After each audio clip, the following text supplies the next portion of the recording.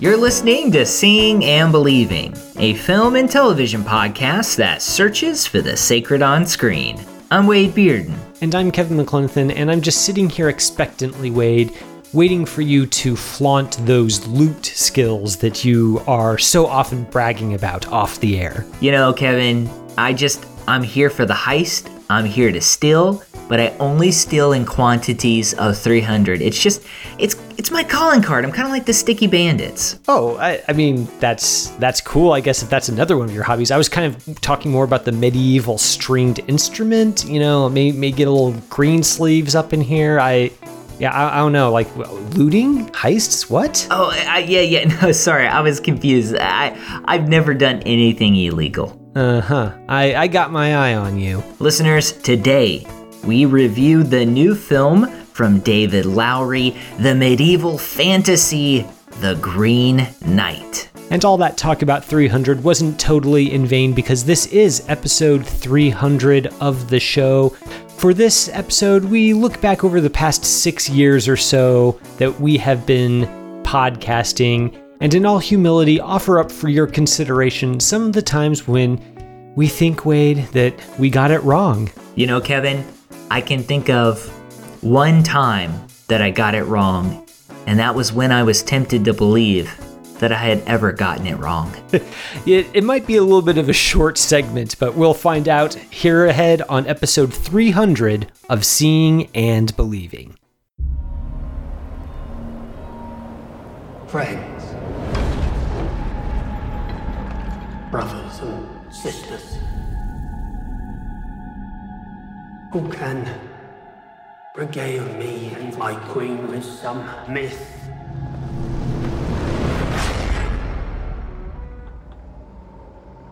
Or tale?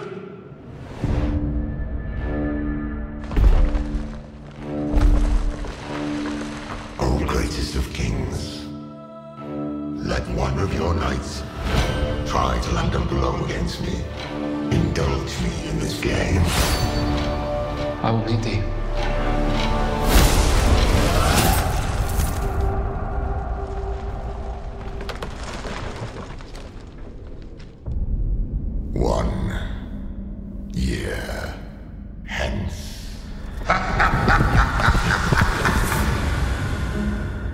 Yes, listeners, this is episode 300. We've been doing this for about 6.5 years. We're closing in on 6.5 years. It's wild. We have thrown around a couple of ideas for this podcast. One of them, we were going to review Zack Snyder's film 300, but I don't have that many stars to rate that film. I mean, how is it possible to go above 5? I can't do it, so we decided to pass on that, Kevin. Just give 1 star for every glistening ab that appears in that film. That, you know, you'll probably approach it, right? Wow. No, that's a great way to do it. So Kevin and I are going to each bring a list of the moments when our opinions didn't quite stand the test of time.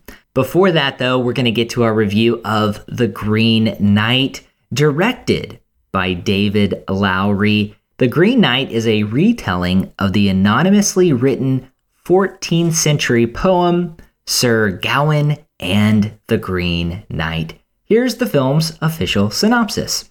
An epic fantasy adventure based on the timeless Arthurian legend, The Green Knight, tells the story of Sir Gawain, played by Dev Patel, King Arthur's reckless and headstrong nephew, who embarks on a daring quest to confront the Green Knight, a gigantic emerald-skinned stranger and tester of men.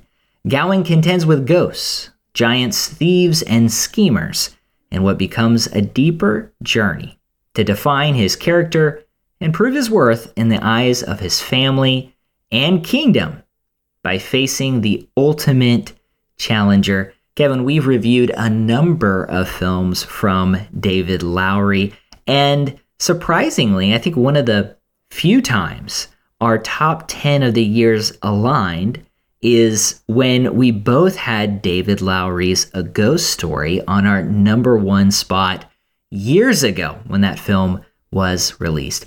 We've been thinking about this movie for a while. We've been anticipating The Green Knight for a while. So let's go ahead and just jump right in. There's so much to talk about. What did you make of this film?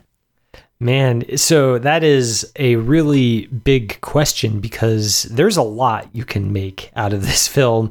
I feel like I need to see it a second time to fully unpack it. But on initial viewing, I think it's a very strong film. And I have to say, Wade, it's really gratifying to come out of a movie not like still kind of mulling it over and trying to decide what I think of it and still chewing it over. I feel like it's been a while since I've seen a movie that didn't really immediately let itself be apprehended, if that makes sense. You know, I've seen plenty of good movies this year, but all of them kind of are pretty readily graspable, right?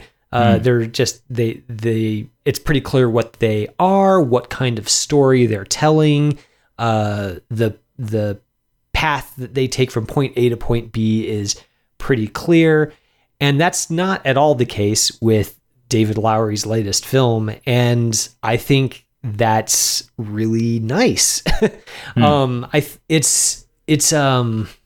It's a strange film. And I say that as a compliment because it's a film that for me feels like it really captures the medieval era, not as we know it from a lot of pop culture or kind of the way the popular image we have in our mind's eye when we think of Arthurian legend.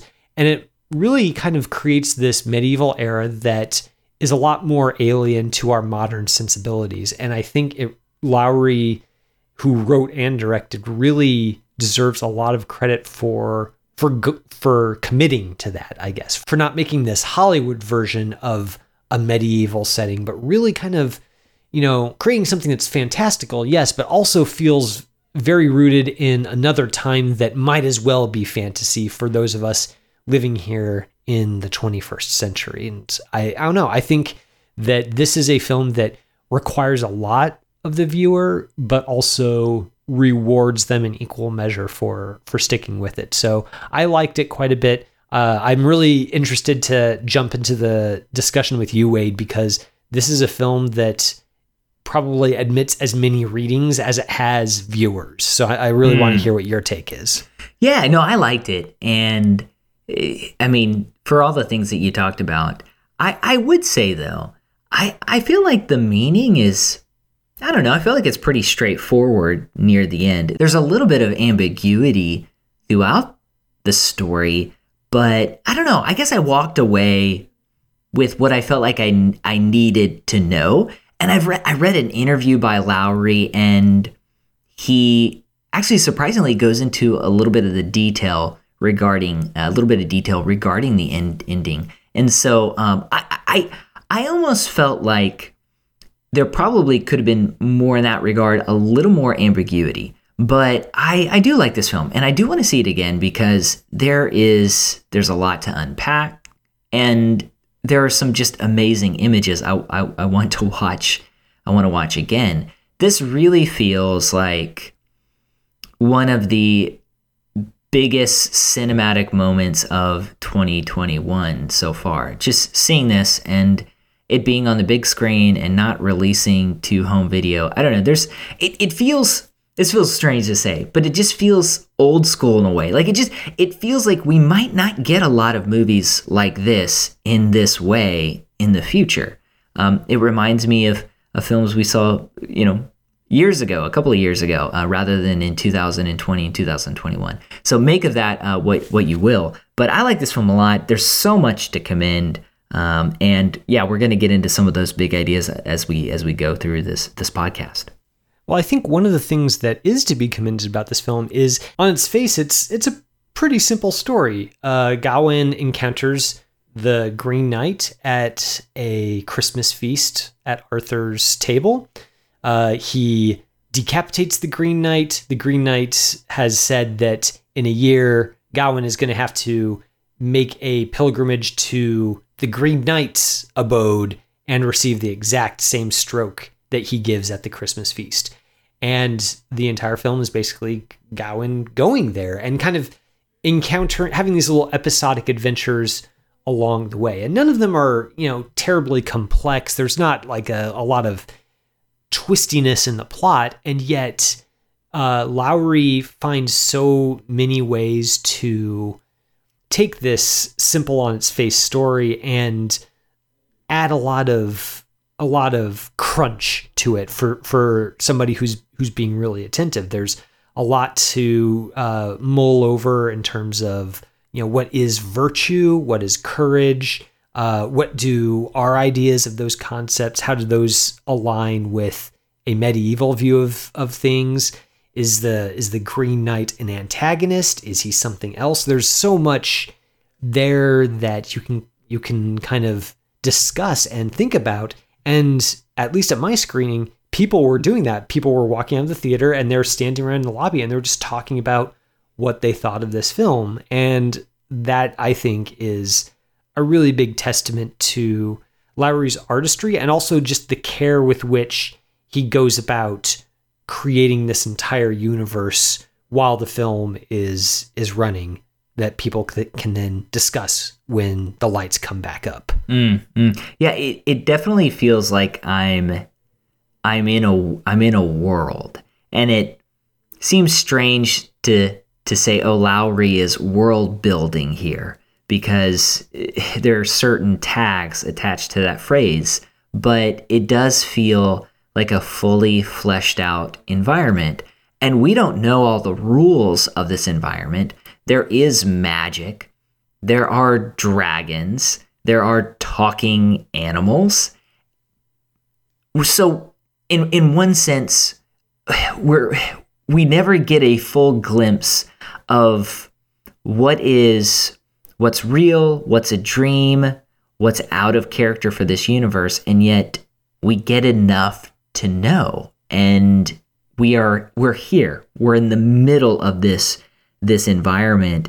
And some of the scenes here are pretty long. And I know there are some individuals who've seen the film that complain about that aspect of the movie. But just listening to these characters talk, sitting in these scenes really helps me to just be there, to sit in these colors, to sit in this environment. And I definitely appreciate that about the film. There are a lot of people who are going to watch this trailer and they're going to go into the movie expecting something very straightforward. And they're not going to get that. They're going to be disappointed. But I think the film is better for that.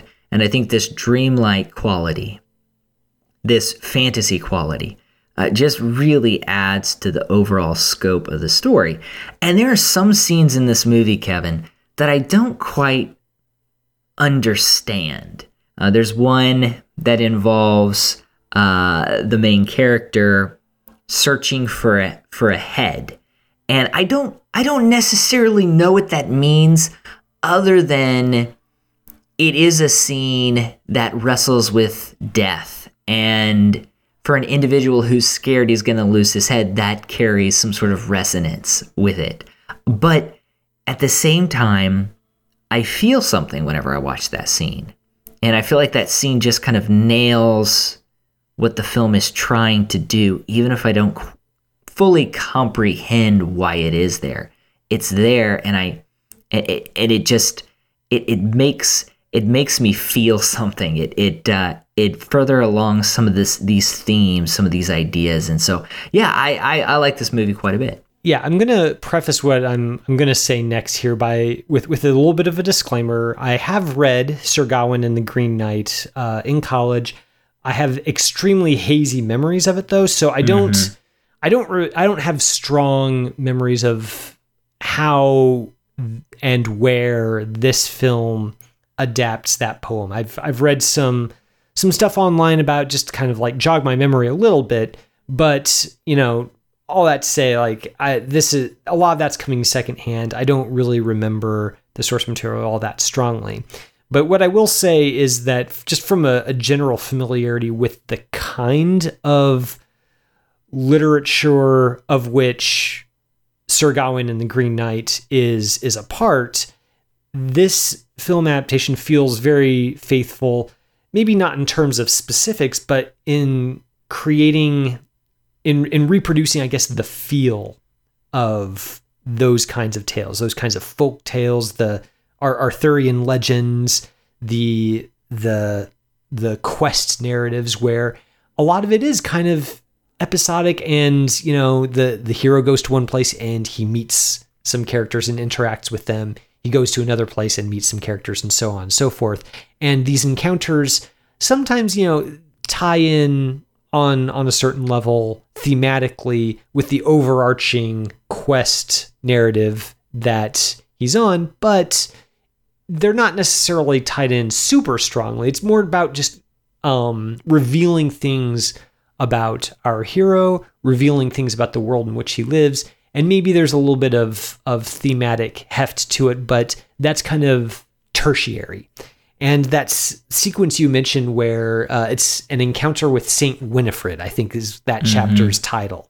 And it's kind of just this, he goes to a haunted house essentially, and a ghost tells him she wants him to retrieve her head from a pool, and he does, and then he leaves.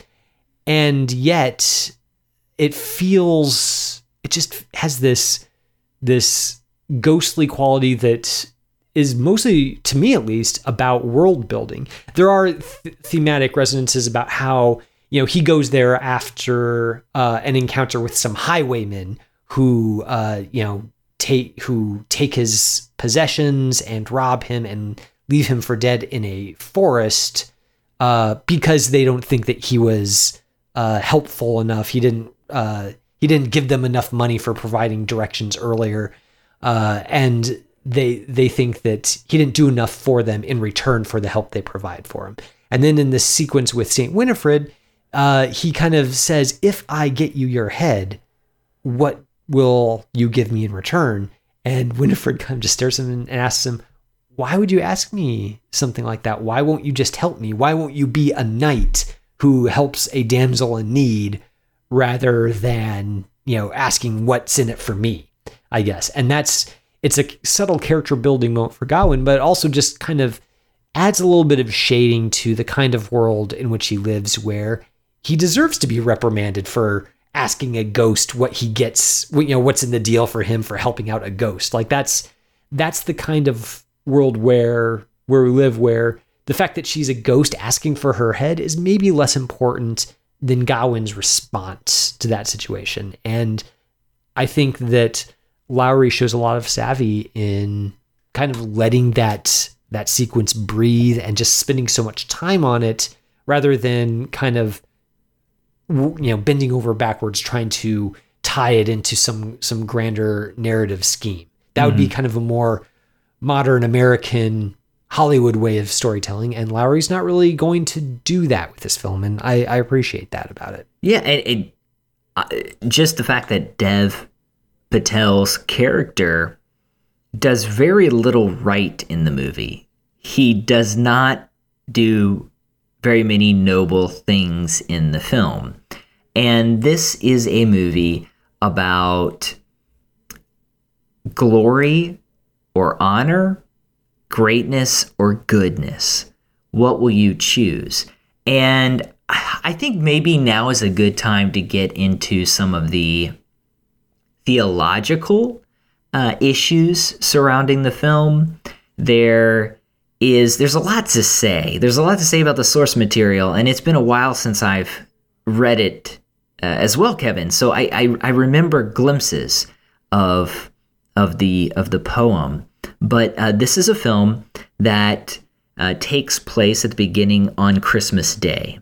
The knight shows up, the Green Knight, and he challenges someone to a duel.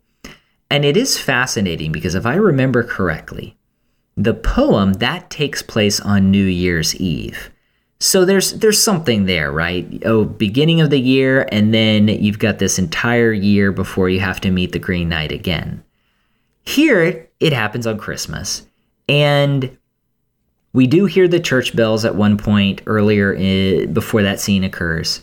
We see a church sort of shrouded in mist. And Lowry, if I had to make a guess from what he's said in interviews and in this film, he doesn't have a high view of Christianity here. And the original poem is sort of this tension between Christianity within the King Arthur legend and sort of a paganism. And we get that with the Green Knight, and we get that with some sorcery that's involved in that entire plot. And I was reading an interview with Lowry, I mentioned it before, but he talks about how Sean Harris's King Arthur and Kate Dickey's Queen Guinevere are depicted as sort of sickly, waning monarchs, it says in this interview. And then he goes on to say this: the only references to Christianity in the film are from King Arthur. The idea is that there's some sort of rot at the heart of that court. And then he also says, my parents would love for me to say it's not a war, but in 2021, I have to say I kind of view it that way. He goes on to talk about some of the last images too. And he says, I'm someone who loves peace, and I want to live in a world where those two things can exist hand in hand. But in our culture now, I don't see that happening. So there's this sort of fascinating clash between the Christianity in the film, and perhaps even that today, and this sort of free spirit, this I wouldn't compare it to paganism, but in the movie it is sort of this paganism. There's this clash, and we definitely see this hypocrisy in King Arthur's court. And it's just kind of fascinating, really, to think about as we discuss this film and as we discuss this character and what this character sets out to do and where that inevitably leaves him in the end. And I think the ending is kind of telling there. Yeah, the depiction of how Christianity and paganism live side by side is present even in King Arthur's court. I mean, Arthur and Guinevere are obviously, good Christians, and, the people, the knights around the table, they go to mass and all that, but also you see Merlin there, and Merlin is, he's got some facial makeup or tattoos that recall, druidic kind of symbols. And there's depictions of some pagan rituals happening, and it all really creates this impression of a foggy isle where Christianity has taken root, but only just. And there's all sorts of other things in the world besides the Catholic Church. And that works for this film really well, simply because Gawain is trying to be a good knight. He does want to have honor and to rise to Arthur's level and be considered to be worthy of the honors bestowed on him. And where does that sense of need come from? Well, it comes from partly the Catholic Church, which confers this legitimacy upon him, and which even provides some sense of belonging or protection for him. Gawain has the image, the icon of the Virgin Mary on the inside of his shield.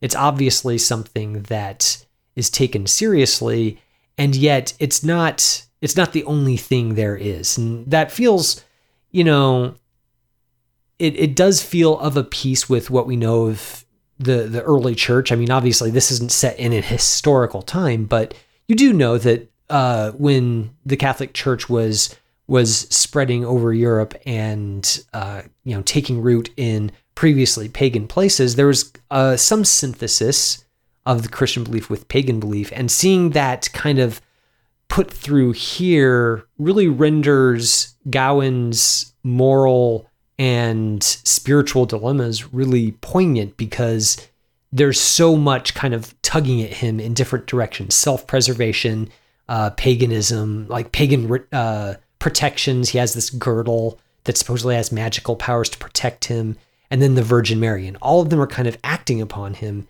and that creates this really compelling conflict within Gawain himself. And I think Dev Patel really illustrates that well, as kind of this guy who is unsure of himself. He's young, he wants to prove himself, but he's not really sure how to prove himself, and he's not sure that he wants the consequences that will follow once he does. Mm-hmm. And just the idea of what it means to be great in King Arthur's court. It's simply courage. Character seems to not be all too important or as important.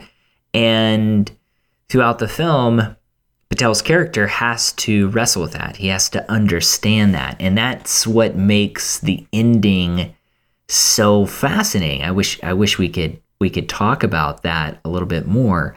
But the cast here is really wonderful. I like Sean Harris a lot as King Arthur, and Joel Edgerton, he's really great. Alicia Vikander she's fantastic here. Production design, the cinematography. I love how the cinematography builds on that dreamlike quality. I mean, it's kind of a cornerstone of that dreamlike quality in the film. You get shots from above. Who is watching? Is it the magic at work? Is it the god of King Arthur's court? What's looking out for them? And there's this other scene where Patel's character is walking and he sees these giants in the distance, and he just feels so incredibly small. And those knights around King Arthur's court, if you think back to that scene, they feel small as well. And right after that scene, the shot basically, there's a shot where the camera just kind of flips upside down. And it really is this moment of reckoning for Patel's character. The idea that the individuals I thought who were in power really are just kind of pawns for everything happening in the universe.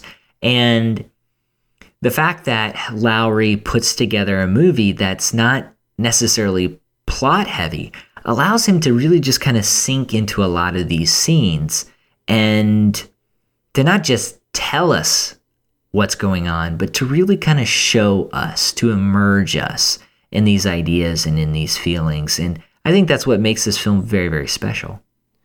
What I really love about Lowery's films is perspective. The sense that he brings of perspective on his characters' lives and their place in the universe. You see that from everything from A Ghost Story, which you and I both really liked, kind of the way that it moves through time. There are a couple of shots in A Ghost Story that we see echoed here in The Green Knight, where Lowery cuts from one image to a field of stars or the night sky. And in doing so, creates this relationship between this cosmic idea of the universe, the fact that there are things beyond the earthbound world in which we live that are somehow intertwined with our own existences. And you see that here when, for example, Gawain is diving for St. Winifred's head. There's a cut to a star field while he's underwater, where the bubbles underwater become stars in the night sky. It's lovely cinematography. And, obviously Andrew Droz Palermo, the director of photography, worked on A Ghost Story as well. Lowery edited both films. It's just, you really see the relationship among all these films. And you even see it in something like Lowery's film, The Old Man and the Gun, where simply the age of the central character gives him a perspective on the shape of an entire life. And we see that echoed here in The Green Knight, where we jump forward in time a few times over the course of the film, where Gawain kind of gets a glimpse of his future, of his death, of his old age, of what might await him if he makes certain decisions and takes certain paths. And I just think it's really wonderful to see Lowery find different ways of conferring this perspective on the audience, just as Gawain experiences it himself. Mm-hmm. And that inevitability of the future, the inevitability of death throughout this film, which kind of makes it ironic that this happens around Christmas and birth.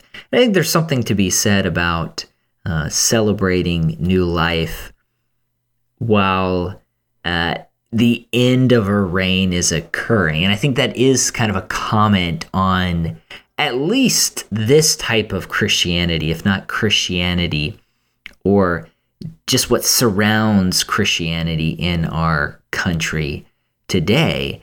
And a lot to unpack. I do want to see this again. I mentioned that before. You mentioned that. I'm excited to hopefully work through some of these questions that I do have. Like I mentioned before, though, I feel like the big themes and the ideas are pretty clear. They're pretty straightforward, and most of the interpretation or some of the small details, and then the ending in terms of just kind of the plot. But I think the ending gives us everything we need to know. It gives us the entire story, especially if you remember the end of the poem and how that how this film diverges from that. It definitely is a comment on the same issue and some of the issues we've been talking about: nobility, character, bravery, courage. Just from a different angle. Yeah, and even I think one of the key ingredients in why this film works for me is that, you know, I felt pretty at sea for maybe the first act. You know, it took me a while to key into the sound so I could kind of understand what the dialogue was and you know, kind of really follow what different characters were saying with their heightened diction, you know, heightened medieval diction. And I wasn't quite sure I was following everything that was going on in its particulars. I kind of got the broad strokes, but wasn't really sure, did I miss something earlier? And as the film went on, the film doesn't really stop to sort of like say, okay, here's the story so far, you know, kind of here's the part where the characters sit down and explain the plot to each other. Lowery doesn't do that. And he kind of just lets you sit with that sense of being at sea, being a little bit lost. And he trusts the audience to, you know, stick with him and allow themselves to just be thrown into the deep end. And eventually the audience does learn to swim by the end of the film. And I don't know, I think that that's really the mark of an excellent director who has that kind of faith in his audience and is fully willing to build his film around that kind of sense of dislocation rather than trying to avoid it entirely or run away from it. Yeah. I mean, there are a lot of questions too on Patel's character's mother and the plot the way that she moves along the plot, I should say, throughout this film. And the book says one thing, but it's not necessarily clear here, and it is a little bit different, I think, than the original poem. Listeners, that is our review of The Green Knight. If you had a chance to see the film, make sure to let us know your thoughts. You can tweet us at SeeBelievePod, at SeeBelievePod. You can also email us, seeingandbelieving, capc@gmail.com. Don't go anywhere. We're going to be talking about the times we felt like we got it wrong these last 300 episodes. I don't think we'll come back at episode 600, Kevin, and say we got The Green Knight wrong. But who knows? All that's coming up here in just a moment on Seeing and Believing.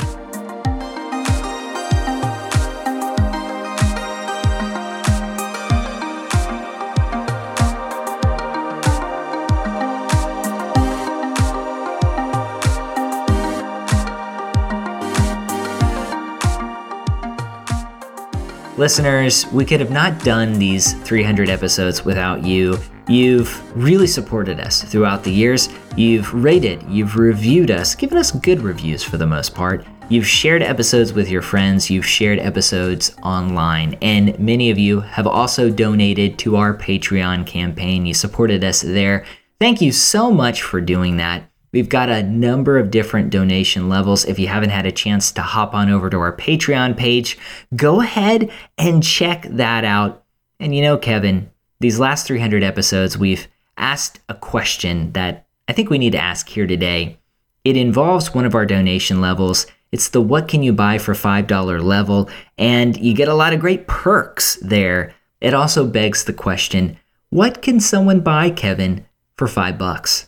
Well, you could give $5 a month to Seeing and Believing, or if you're so inclined, $5 a month would also get you a subscription to a hot dog service. So, it's kind of old hat at this point to observe that hot dogs and hot dog buns do not arrive in proportional amounts in their respective packages. So you need sometimes a subscription service to get those extra few hot dogs that you need to fill out your hot dog feast. It seems like a no-brainer, and $5 a month, that you could do worse for that. Yeah. I mean, kind of reminds me of a skit on the new season of I Think You Should Leave with Tim Robinson. If you've seen the new season, you know what I'm talking about. But you got to have enough hot dogs to hide in your suit jacket in case you need to eat on the fly during a business meeting. And what better way to do that than a membership, Kevin? I think that's an inspired idea. I agree. It is an inspired idea. Thank you. And of course, listeners, if you're not the hot dog sort, like Wade said, we are always happy to accept your $5 a month over at our Patreon. So definitely head on over there and check it out and, weigh the pros and cons. Hot dog delivery service subscription versus supporting your favorite movie review podcast over here at Seeing and Believing.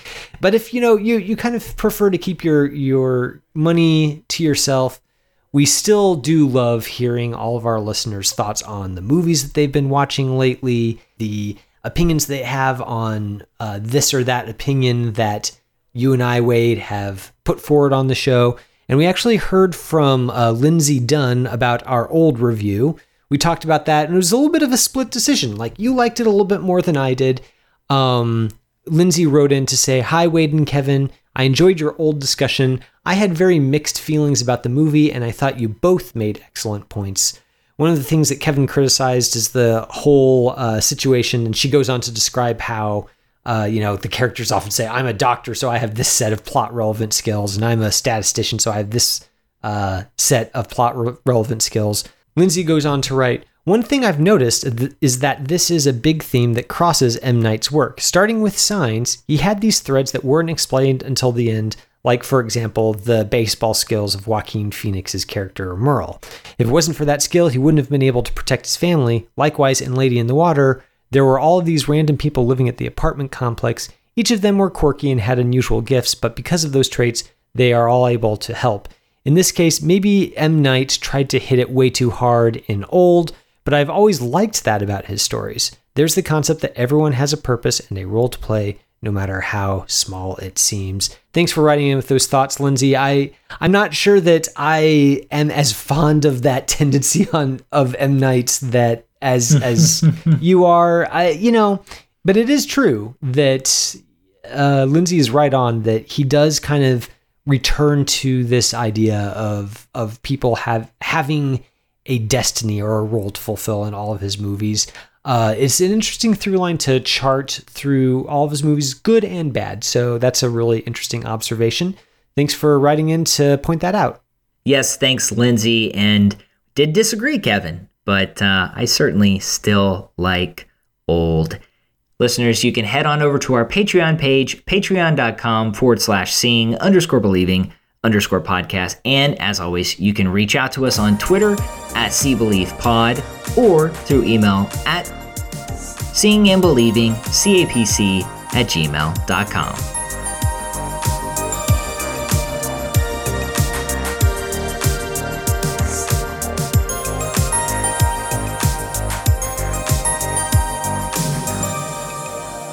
Well, listeners, as promised, this is the second half of our show where we are going to, share some of our opinions as we look back over the last 6 years. I feel like we've done plenty of celebration, Wade, with Yes. our over our, where we got it right or our accomplishments that we're really proud of, and that's all really great.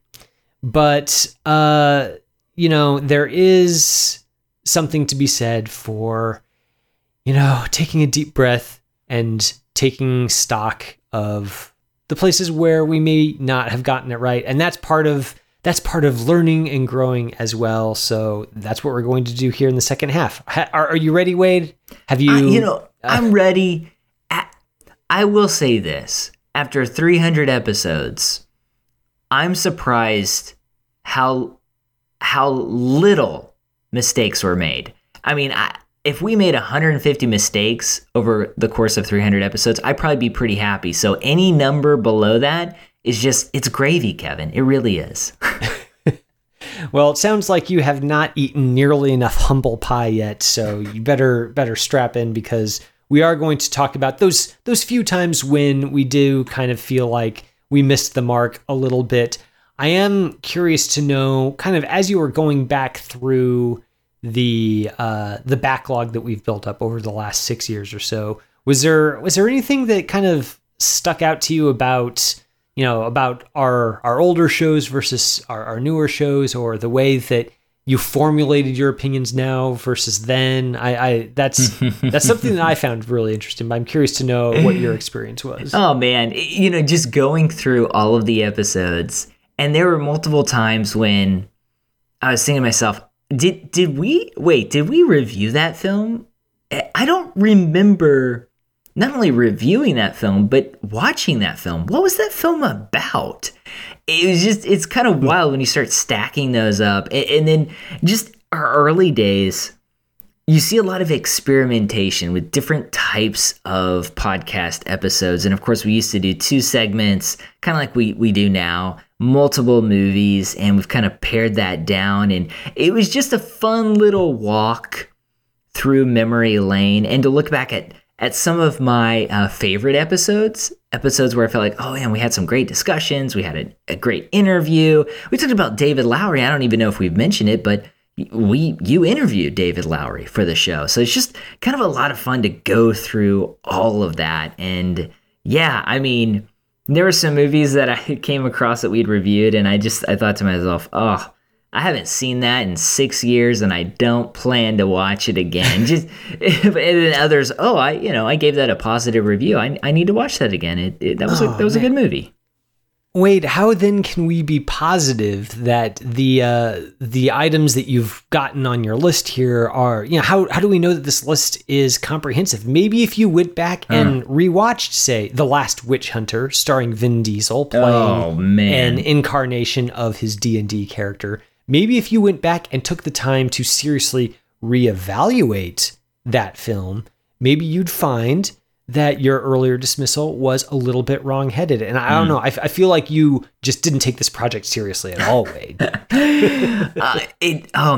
Just movies like that nobody really saw when they came out, and nobody's seen since then. That was when the viewers, they picked that movie for us to watch. That was funny. They did. That was,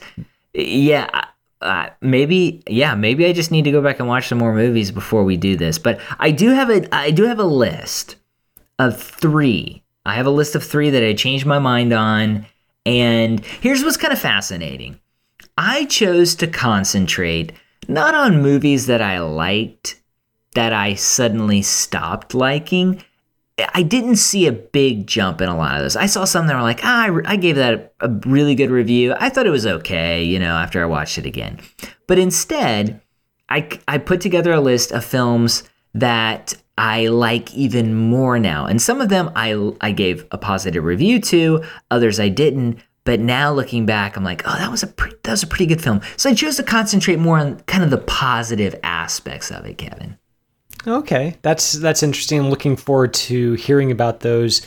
One thing that I noticed going back through our backlog is if there's one kind of thing that I feel like I'm most embarrassed by in the past. It's maybe not so much my specific opinions, but just my speech patterns in some of these earlier episodes. I had some verbal tics, and I probably still have some different verbal tics now, but back then I was listening, I was like, Kevin sure does say, I'm not entirely sure that something is, the X, the I'm not entirely sure formulation crops up a lot in those earlier episodes. And if there was some retrospective where we talk about just our verbal tics that we are embarrassed by and wish would go away from those earlier episodes, that would definitely be at the top of my list.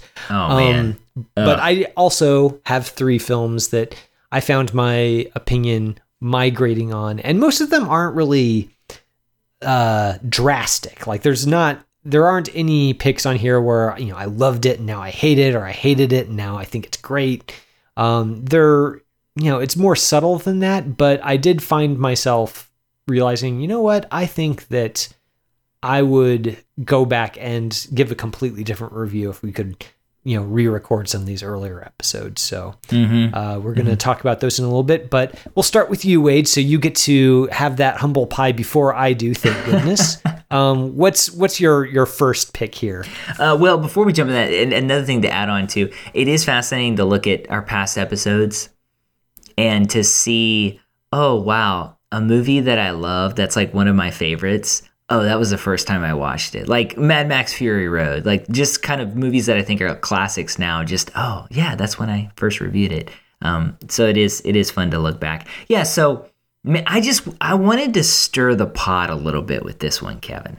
I wanted to just add a little bit of drama and a little bit of conflict. This movie came out and I saw it early. We both each individually saw a critic screening of this, so we were able to review it and release the episode on the day the film released. And we don't get to do that all the time, but it was really, really big film.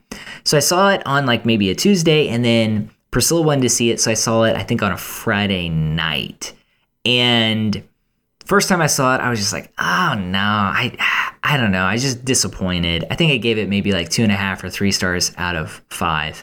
And then I saw it that Friday night, and I was just like, no, I'm just not feeling this again. And that movie is Avengers: Infinity War. I did not think, I didn't think it was that great. No.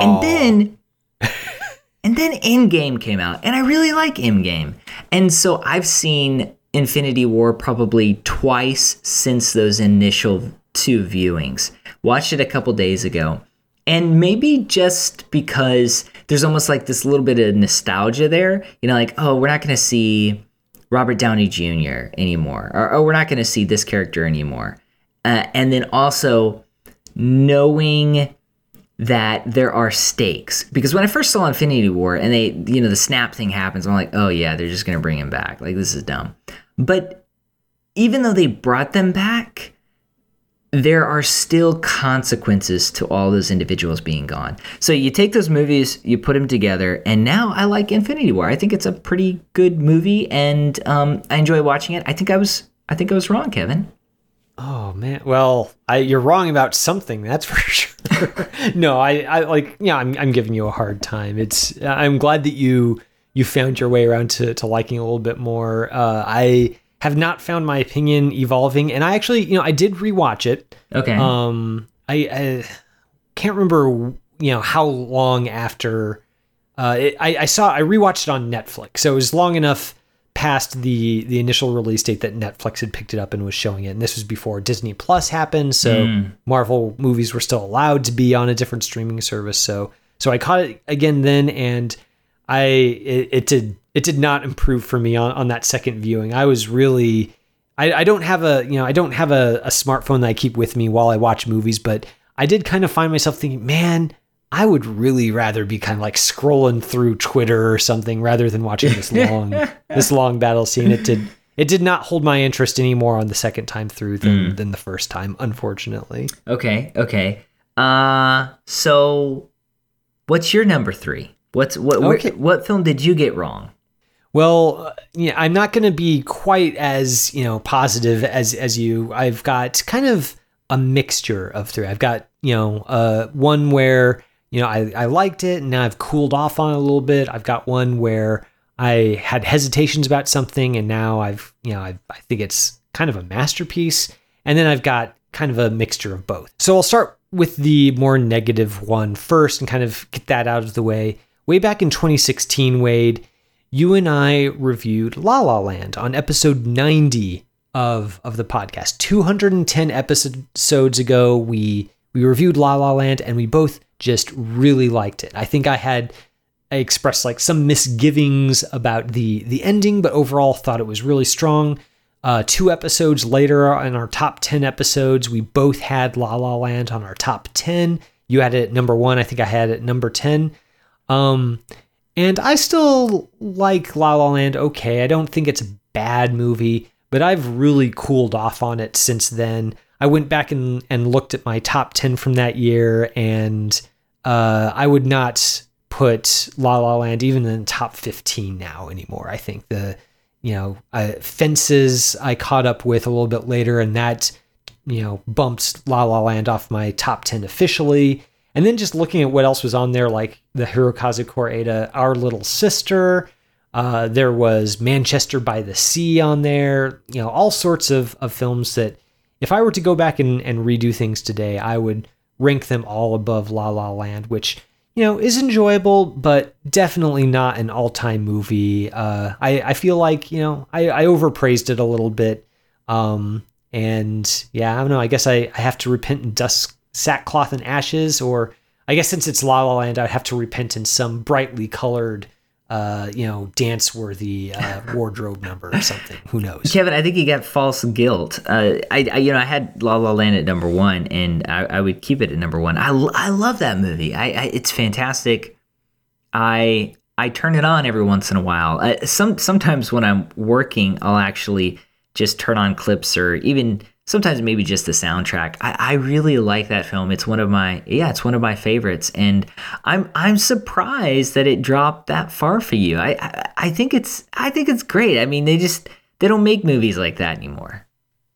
Yeah, I don't know. Like I think when I've as time has gone on, I've become less and less enchanted by the music, the songs and the choreography, which are kind of it being a musical, or sort of like you need to keep being enchanted by those things for a musical to rightfully be considered a classic, at least in my mind. I kind of find myself thinking, like Gosling and Stone are charming, but I'm not as involved with their stories and the dreams that they're trying to achieve as I was back in 2016, which, again, it's not something where I've turned around and I just think it's a bad movie now, but it's not one that I find myself really thinking about that much or wanting to give a second viewing all that much. Wow, man, that was a twist. Didn't expect that. I was thinking of some others to throw in number 2. I like Love and Friendship, and I gave it a pretty positive review. You had it on your top 10. I actually thought more about that film. I like that film a little bit more. I like Crazy Rich Asians a little bit more. I think it's a really good rom-com. But ultimately for number 2, I landed on a film we talked about in episode 143, and that's Alex Garland's Annihilation. Annihilation still isn't one of those movies that I would just, let's turn it on. It's a rainy Sunday afternoon. It's not one of those movies that I would say necessarily just enjoy or absolutely love. But I think I was a little too hard on the film and didn't quite get on the wavelength that Garland's wavelength. I think that Annihilation in 20 years will be seen as this really kind of groundbreaking science fiction work. Not only is it tense, not only is there this mystery to it, not only is it disturbing at times, but it also contains this very personal story, and it does deal with guilt in many ways and grief in many ways. And I didn't realize it at the time, but I'm thinking now maybe Annihilation will become a science fiction classic for a lot of people here soon. So I got it wrong. I like it. I like it much more now. Yeah, I mean, like, that's a pretty good pick for, a possible future classic. You think about something like Blade Runner, when it first came out and had a more mixed reception, and some people didn't care much for it at all, but over time it became this enduring classic of the genre. And I think Annihilation's a good candidate for that as well. I liked it a lot when I first saw it, and I still like it. I haven't had a chance to revisit it, so I'm curious to know if I would kind of follow the same trajectory as you, Wade, and think of it like I liked it before, but now I think it's a stone cold masterpiece. I think that's a good pick. Yeah, and I didn't quite like it when I first saw it, so maybe it's able to bump a little bit higher for me just because it was a little bit lower. Do you happen to remember, I don't know if you went back and listened to the actual episode, but do you remember kind of what it was about Annihilation that you're kind of meh about initially? I didn't listen to the episode, but thinking back, it was more so just what I felt like was kind of this fragment nature of the movie and disjointed nature. And then there were moments when I felt like some of the bizarreness or the disturbing elements were there more for kind of shock or for feeling rather than actual meaning. And I think those elements are, of course, there for shock and for feeling, but I think there are also some meaning there that I didn't quite understand before. And I don't think I got to the personal story. I think I was a little cold on that personal story, which works a little bit better now. Yeah, that's pretty fair. I didn't think to go back and re-listen to that episode myself, but now I kind of want to compare the Wade of 2021 with the Wade of doesn't like Annihilation. There you go. Well, my next shame-faced confession is that I think, and this is again not a drastic about face, but more just kind of realizing just how good a couple of films are and how wrong I was to not just immediately recognize that, because in retrospect, it seems so obvious. So, and this ties into your pick a little bit because it's another Alex Garland film. It's his film Ex Machina. When we first reviewed it, we both liked it, but I just, there's something about the ending that just didn't sit right with me. It felt like it was a little bit too cruel or too pat. There was something just schematic about it at the time that I thought was just, it didn't sit right with me. So while I recognized that, Alicia Vikander was a future star, I still think that's probably her best performance. I was kind of like, yeah, it's good. It's maybe not perfect, but now I think it's like you think with Annihilation. I think Ex Machina is a sci-fi masterpiece, and I think it's, one of these films that will endure and that people will keep watching. I find myself thinking about a lot, especially, having seen Vikander in The Green Knight, just thinking about her incredible performance as the android in Ex Machina. It's just wonderful. And while I was thinking about Ex Machina, I also had a similar about face or a similar evolution with The Witch. Back on episode 51, so even earlier days, we reviewed The Witch, and I liked it, but it had disturbed me so much that I was hesitant about praising it too much, just because I thought it was its depiction of satanic evil was so real that it made me uncomfortable. And I now see that obviously that is exactly what the film was going for, what Robert Eggers is going for, and it needs to be recognized and praised for as such. And I think as time has gone on, like with Ex Machina, I think about The Witch all the time. And I think that it's still maybe of all the movies ever made about demonic activity and satanic oppression, I think The Witch is the one that really feels like Eggers understands a Christian view of spiritual evil in a way that all these, other demon possession movies just can't match. I have not seen that movie since I saw it in theaters, and it severely freaked me out. I don't know when I'll watch it again, but yeah, man, it's a lot, and I don't know. It's definitely of the genre where, the horror genre, subgenre where you get to the end and it's like, okay, now worship Satan. And it like the A24 kind of thing. I don't know. I need to watch it again. I'm not a huge fan of it. I mean, it's effective. It really is frightening, but yeah, I don't know how much I can endorse it, but we'll see. Maybe one day I'll get the guts to watch it again.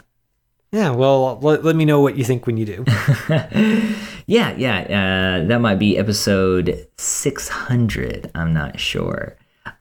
So the last film that I'm going to talk about is a movie I actually gave a good review to. I gave it a good review. It didn't end up in my top 10 of the year, and it really should have. I've seen the movie once or twice since I saw it in theaters, and I just think it's fantastic. I think it too will be a science fiction classic here soon, and that's Denis Villeneuve's 2016 Arrival. If you go back and you look at episode 68, you'll probably hear me talk about a number of things that I enjoyed about the film. But I also mentioned that some of the scenes just kind of felt cool to me, some of the personal elements.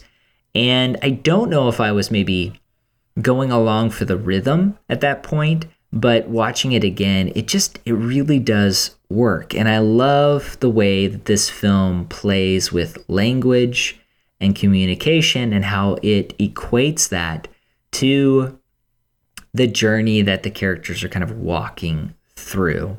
And so I went from saying, oh, this was a pretty good film with a few weaknesses to I think this is a really, really fantastic movie, close to like a masterpiece status, and really kind of just regretting that it wasn't in my top 10 of 2016, because it really should have been. Was it really not anywhere in your top 10? It wasn't, and that's part of the reason why it's here, just because I let myself down, and I let all of the listeners out there down with this film. You let us down so much. We are going to have to, get some aliens down here to, speak to you in a different language and show you the error of your ways. Yep. Through, making you come unstuck in time or something. I don't know. I lost the thread there a little bit, but I don't know. Like I'm surprised that Arrival. I know, since you're such a Villeneuve fan and you like sci-fi, for some reason, I guess in my mind, I thought, oh yeah, that's a Wade movie. Of course he would have it on his top 10. So I'm glad that you're finally aligning your opinions with my mental image of you, I guess. Yeah. I should have bumped it up more. And like I said, I liked it. And if listeners go back and they listen to the review, they're like, oh, we gave it a positive review. And I did. I just, I really think it really is a special movie. Yeah, it is really good. I think I had it on my top 10. I think so, for that year. So it is a good one. I'm looking forward to revisiting it myself.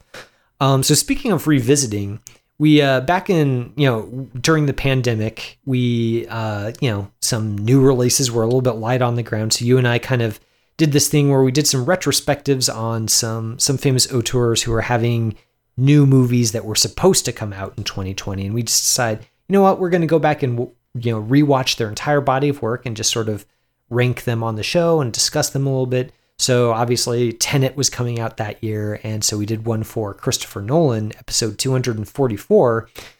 And on that episode, I went back and rewatched a bunch of films I'd seen before. One of them was a film that we had actually reviewed earlier on the show in episode 117. I think we talked about Dunkirk. And that was a film, I liked it.